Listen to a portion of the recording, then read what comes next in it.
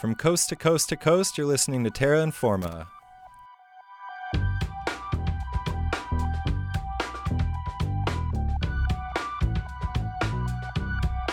Hello and welcome to the show. My name is Hannah Cunningham. And my name is Curtis Blandy. We would like to begin this episode by acknowledging that Terra Informa is a production of CJSR 88.5 FM, a campus and community recording studio located in Edmonton, Alberta. We are situated on Treaty 6, the historic and present territory of the Cree, Métis, Blackfoot, and Dene, and many other First Peoples that live and gather here. When you listen to this week's episode, consider your connection to this land, the connections of those that came before you, and the connections of those that will come after.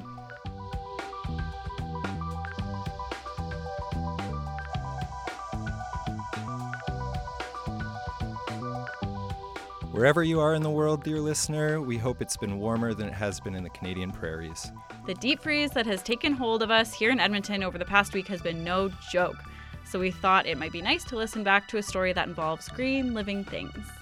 This week, we're bringing you an archive episode from March 2019, where Terra Informer Amanda Rooney interviewed Dr. Natasha Myers, a professor of anthropology at York University. In the interview, they discuss things like our relationships with plants and how you might be able to reconceptualize them, planthropology, and the Planthropocene. We'll also share a few thoughts from some attendees of our Terra Informa recruitment event about their most memorable relationships with plants. So, without further ado, enjoy this week's chlorophylled episode.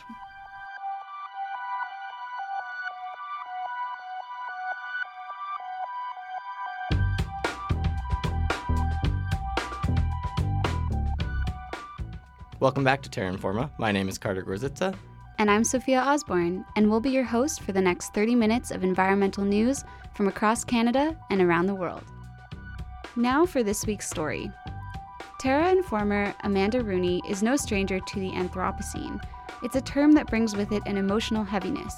Natasha Myers is a professor at York University who wrote a satirical guide titled How to Grow a Livable World in 10 Not-So-Easy Steps, which is playfully described as an incantation to be used to conjure up new worlds. Some of Myers' other works involve looking at science and scientists through an anthropological lens. Amanda had a chance to interview Natasha Myers about her work, radical thinking, and her relationships with plants.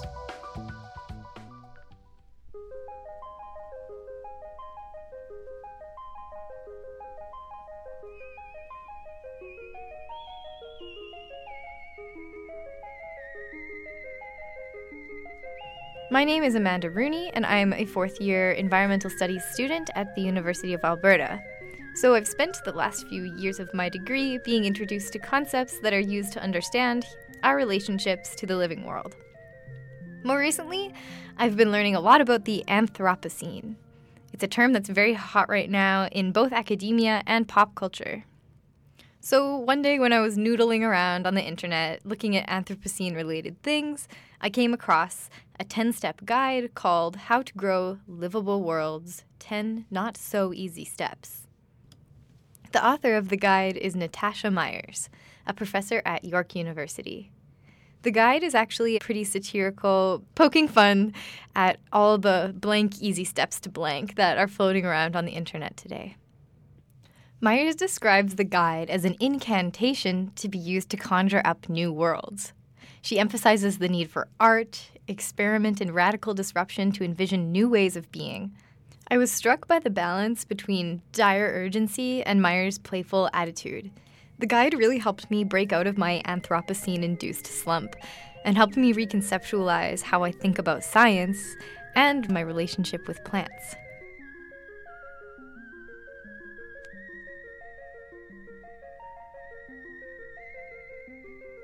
I came to anthropology from environmental studies, and I came to environmental studies from biology and from specifically plant biology. So I've had a very strange trajectory through my interests. First, as a very young person, dancing. I was a dancer, trained in classical ballet and modern dance, and then became a plant biologist. Well, I kept dancing, and later found a way to weave together my dance practice and my passion for plants in thinking about ways to rethink our relationship with the environment in an environmental studies degree. And then from somehow in that space, I discovered an area many know as feminist science studies. Science studies are science and technology studies, but with a very strong feminist orientation. And perhaps that's where some of the radical thinking that I'm interested in comes in, is through the kinds of ways that feminist scholars have challenged science as a source, in a sense, of racialization, as a source of colonial power, and science as kind of an instigator and an accomplice to capitalist projects. There's a whole range of ways that science really compelled my interest, both from being a practicing scientist to someone thinking alongside scientists and trying to figure out ways to challenge the hegemony of scientific thinking, and even more so, the hegemony of the ways that non-scientists think about science. What really made me interested in talking to Dr. Myers was this concept that she introduces in her 10-step guide to growing more livable worlds. And the concept is the Planthropocene. Planthropocene. After taking a course called Anthropocene Feminism, I've been really interested in the term, the Anthropocene, and the politics around it. So I'll take a moment to catch you up to speed. The Anthropocene is a suggested term for the next geologic epoch. It is aptly named with the prefix anthropos to suggest that humanity is the largest driver of climatic change. Within academia, there have been significant critiques of the term, suggesting that it is overly anthropocentric at a time when we should be paying attention to other beings and systems. There has also been pushback against implicating all of humanity as responsible for climatic change, since some of us have done more to contribute to the problem across space and time than others. As you'll hear from Dr. Myers, her idea of the Planthropocene counters Anthropocene thinking. That makes you think, oh my gosh, we're all going down, grab your stuff and run. And she tries to encourage you to think about those beings that make life possible. So I fell in love with plants while I was doing an undergraduate degree in plant biology, and I feel like I've been abducted by them and that I'm doing their work. That they have put me to work, and so I did my master's degree on plants, and then for my PhD I took a little break from them, and then I came back to them, and I've just been following them everywhere they lead me. And at one point I realized that what I was practicing was a form of planthropology. What I was interested in was that profound relationship between plants and people, which is at the core of all of our economies. It's at the core of all of our cultures. It's at the core of all of our capacities to live and breathe on this planet. And what I want to be able to highlight in my inquiry is that deep, profound relation. What would happen if we centered not just the anthropos, but the planthropos as a singular figure, one that is already the coming together of many, many, many other beings. And so when I think about the planthropos, I understand that the relationship of people to plants is that people are not just connected to plants, people are not just dependent on plants. We are of the plant. And so, in fact, plants created the possibility for us to be. And so this is an awakening to the fact that plants were the creatures who actually terraformed the planet billions of years ago to create a habitable world that we rely on now. And so if we start to recognize our kinship as kind of a fundamental, inextricable kinship between plants and people, we need a new figure that no longer sees humans as separate from, no longer sees humans as dominating plants, no longer sees humans as just the gardeners moving plants around in the world. Here we have an opportunity to focus on the profound relation, the inextricable relation between plants and people. So the planthropos and that figure sparked for me a really profound rethinking about the age that we're in right now. And so we've all heard the term the Anthropocene, and the Anthropocene, which names man as the singular agent who is responsible for our current planetary crisis. What I wanted to highlight is where the Anthropocene is about the naming of a geological era that will be the end of us and the end of the planet. The Anthropocene intervenes by proposing not a geological era, but an aspirational way of thinking about how we can get to know the world that asks us to remember that we are of the planet and that we are here only because they are here, and that our future hinges on their future. It's a shift in our attention from the dire horror that we do currently face now to say all is not lost. In fact, we already have here in our midst ongoing radical solidarity projects that plants have cultivated with people for millennia. Wait a second, all we need to do is name our most powerful ally, plants.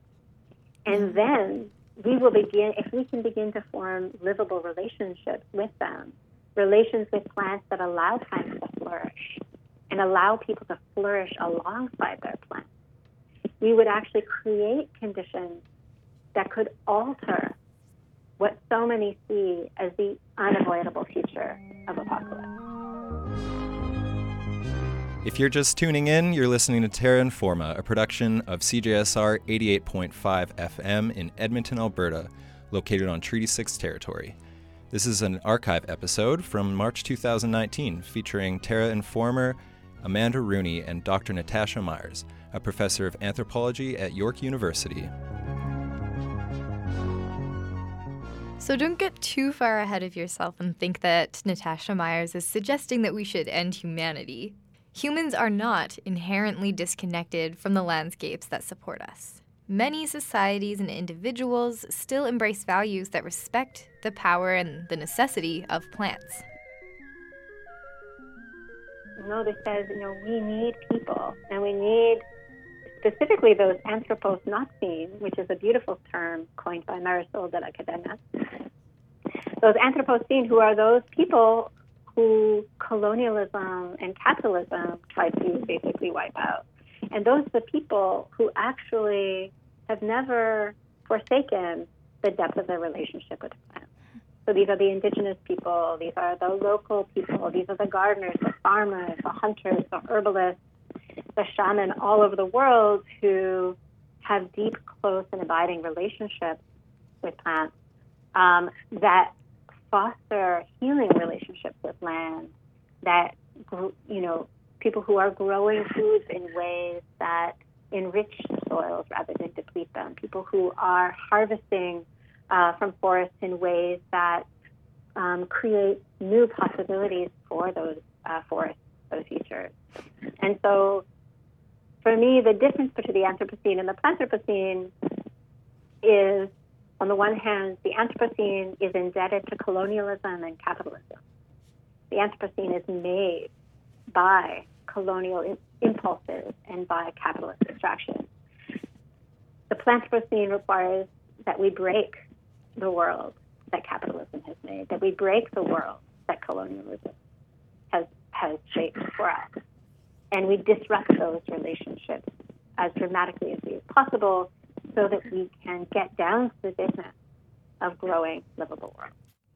So you kind of mentioned this, like cultivating deeper, more reciprocal relations with plants. Do you have any other concrete examples that people could maybe relate to of cultivating a positive relationship with plants?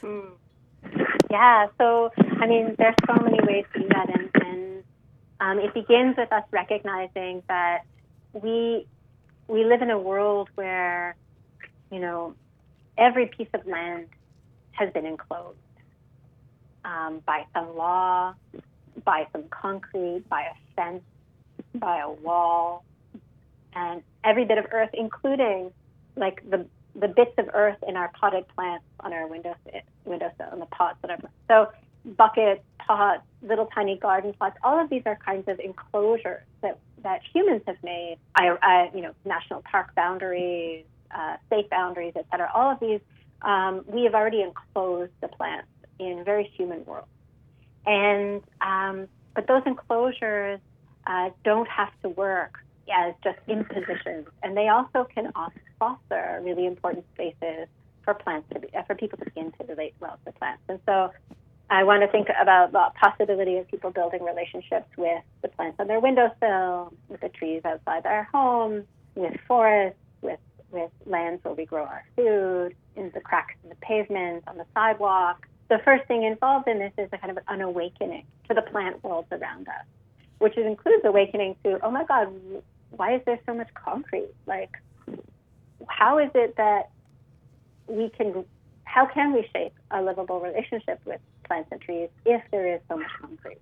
Mm-hmm. If we're pumping pesticides into the soil, if we're filling the air with noxious fumes, if we're pouring salt on the roadways through the winter. So part of it is an awakening to, wait a second, what are these plants up to, and where are they all, and where have we put them?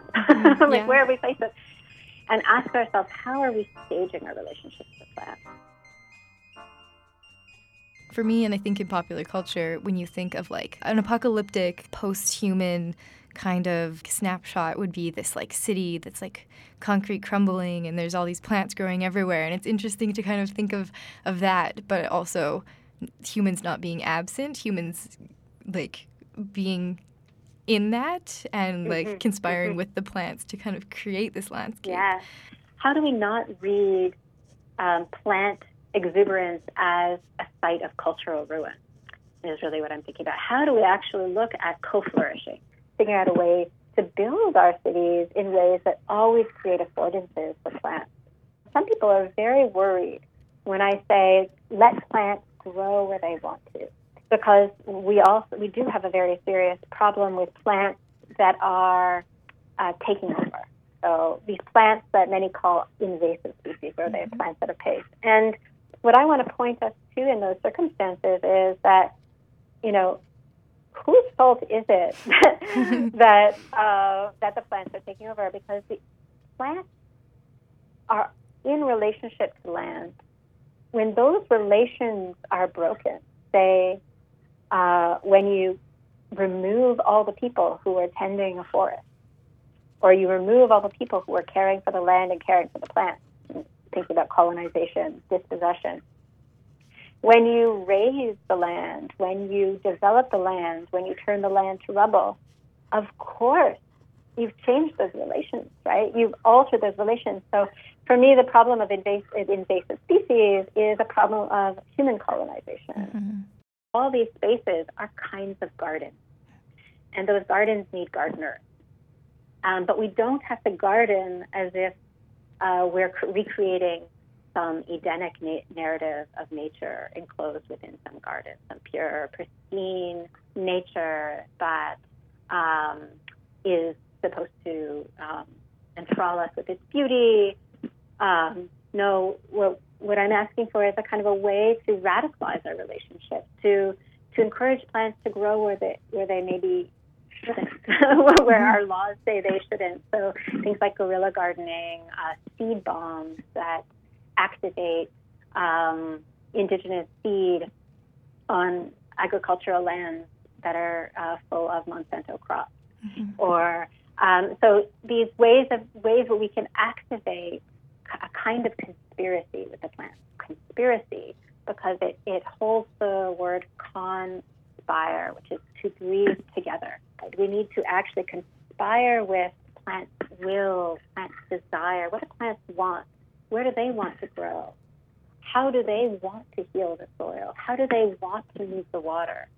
A livable world would have cities where every surface of every building is an affordance for a plant for a seed to arise, for a plant to take root, to flourish, and to die. And so part of the work of recognizing plant liveliness is also recognize how important plant death is to instead of clearing away dead matter from out of a parkland or clearing away dead matter from a garden, how do we fold the dying matter back into the soil to help plants complete their cycle? There's some beautiful, beautiful examples about people conspiracies. One of my favorite is at the Land Institute in Kansas, where Wes Jackson has succeeded in back-crossing grains like wheat to their perennial ancestors, like grasses that would grow on the plains. And so what he's tried to do is create grains that could feed people, but that don't require annual tilling of the soil. They don't require new seed each year. His perennial grains have rhizomes that run 20 feet deep into the soil. They hold the water. They hold the soil down from erosion. They encourage an incredibly diverse flora, microflora to thrive in the soil bed. They keep the soils alive, and if you can regenerate the grasslands that gave rise to the plains, you'd actually be able to bring back the buffalo. Because you do need animals to trample on these grasses in order to break and begin the new cycle each year. So there's a way of reimagining agriculture that not only feeds people but also nourishes the soil and brings back animals that we've lost to land. And so there's a real transformation in our thinking, and it's a kind of thinking that isn't about, there is no, once you perennialize the grains, there's no patent you can make, right? You can't profit. It's not about one seed company profiting over and over again. You've actually you're growing a rhizome that will regenerate itself. And so here's where you realize that the profit motive of capitalist extractive agriculture, chemical-intensive fertilizers, pesticides, and others are really bent not on feeding people and not on the long-term survival of our soils, but actually on extracting profit. And so the Planthropocene would hear none of that. Yeah. In the Planthropocene, if you have to consult the plants to make any intervention, right? We wouldn't there'd be no paving over of wetlands. There would be no raising of the forest. There would be no industrial agriculture. We'd actually have to transform our lives. We'd all have to become gardeners.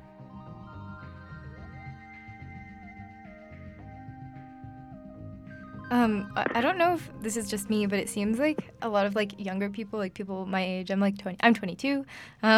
The plants are very popular right now.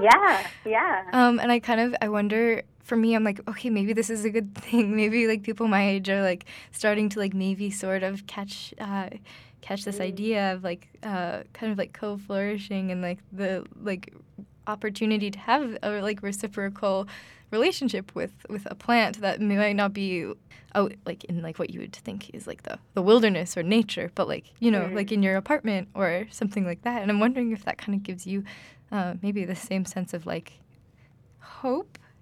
Well, it's some of those so interesting. I've been looking at social media a lot for how plant stories circulate. And it's like Instagram has all of these massive people with massive followings, and they're just posting pictures of plants with their plants. We had the animal turn in the humanities and social sciences, and currently there is a plant turn, and people are looking to the plants because they are, whether they're conscious of it or not, they're aware that there's something hidden from their everyday experience that may have the potential to transform our future.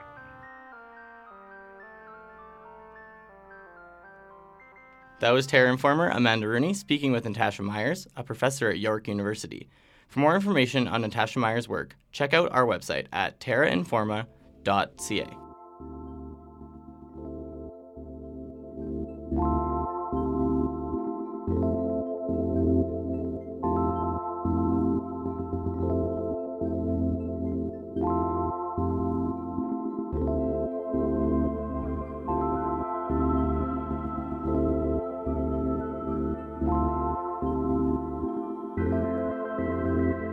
introduce yourself and what has been your most memorable relationship with a plant?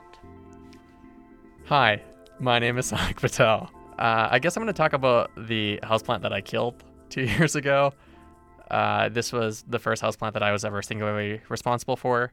I got it from my old office that I shared with Terra Informer Elizabeth Dowdell, and it was a little African violet, and we took care of it, and we watered it, and it stayed on our ledge.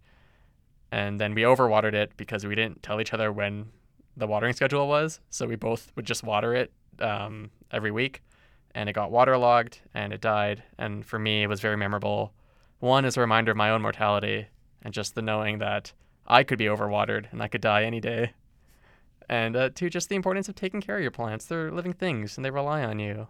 And that power comes with a great responsibility. That's my most memorable relationship with a plant. Curtis, what's your most memorable relationship with a plant? I have a big room full of plants at my house, and I also have a record player in the same room. And I have a record called Plantasia. And if you haven't heard of it, I highly recommend seeking it out. I forget who So good. wrote it and who made it, but he also apparently has a record that is called Lucifer's Black Mass. And that's also a great album, kind of weird, but Plantasia, I play to my plants at least once a month, and I like it, and I hope they like it. That's really wholesome. I really like that. My think plant that they're died. better for it because you didn't play at Plantasia, Sonic. That probably is it. That's all the time we have for this week. One of my best relationships with a plant is I worked for a summer at the Devonian Botanic Gardens out just outside of Edmonton. And I remember at the very beginning, there was a sapling that needed to be moved, a tree sapling. So we uprooted it and we moved it. And every single day for the rest of that summer, before we got anything done, we'd drive out in the truck to the weird random corner of the garden that we planted the sapling in, and we'd go visit it for the morning. So I hope Fred's still out there doing great. I haven't been back to check on him, so he probably feels very abandoned. But What's the name Fred from? Is that a reference to something or just? No, I don't know. Okay, it just seemed like a Fred tree to you. Yeah, I think so. It sounds kind of like the Giving Tree. It does. Yeah. Wow, and I'm that horrible child from the book that forgets about it and then goes away and comes back expecting apples. Well, this has been Curtis, Hannah, and Sonic talking about our most memorable relationships with plants.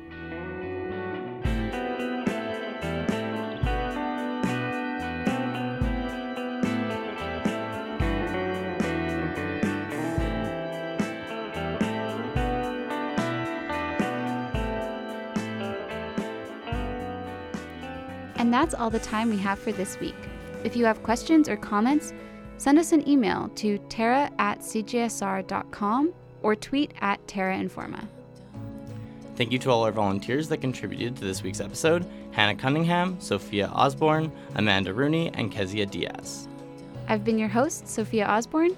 And I'm Carter Grzytza. Thanks for tuning in. We'll catch you next week right here on Terra Informa.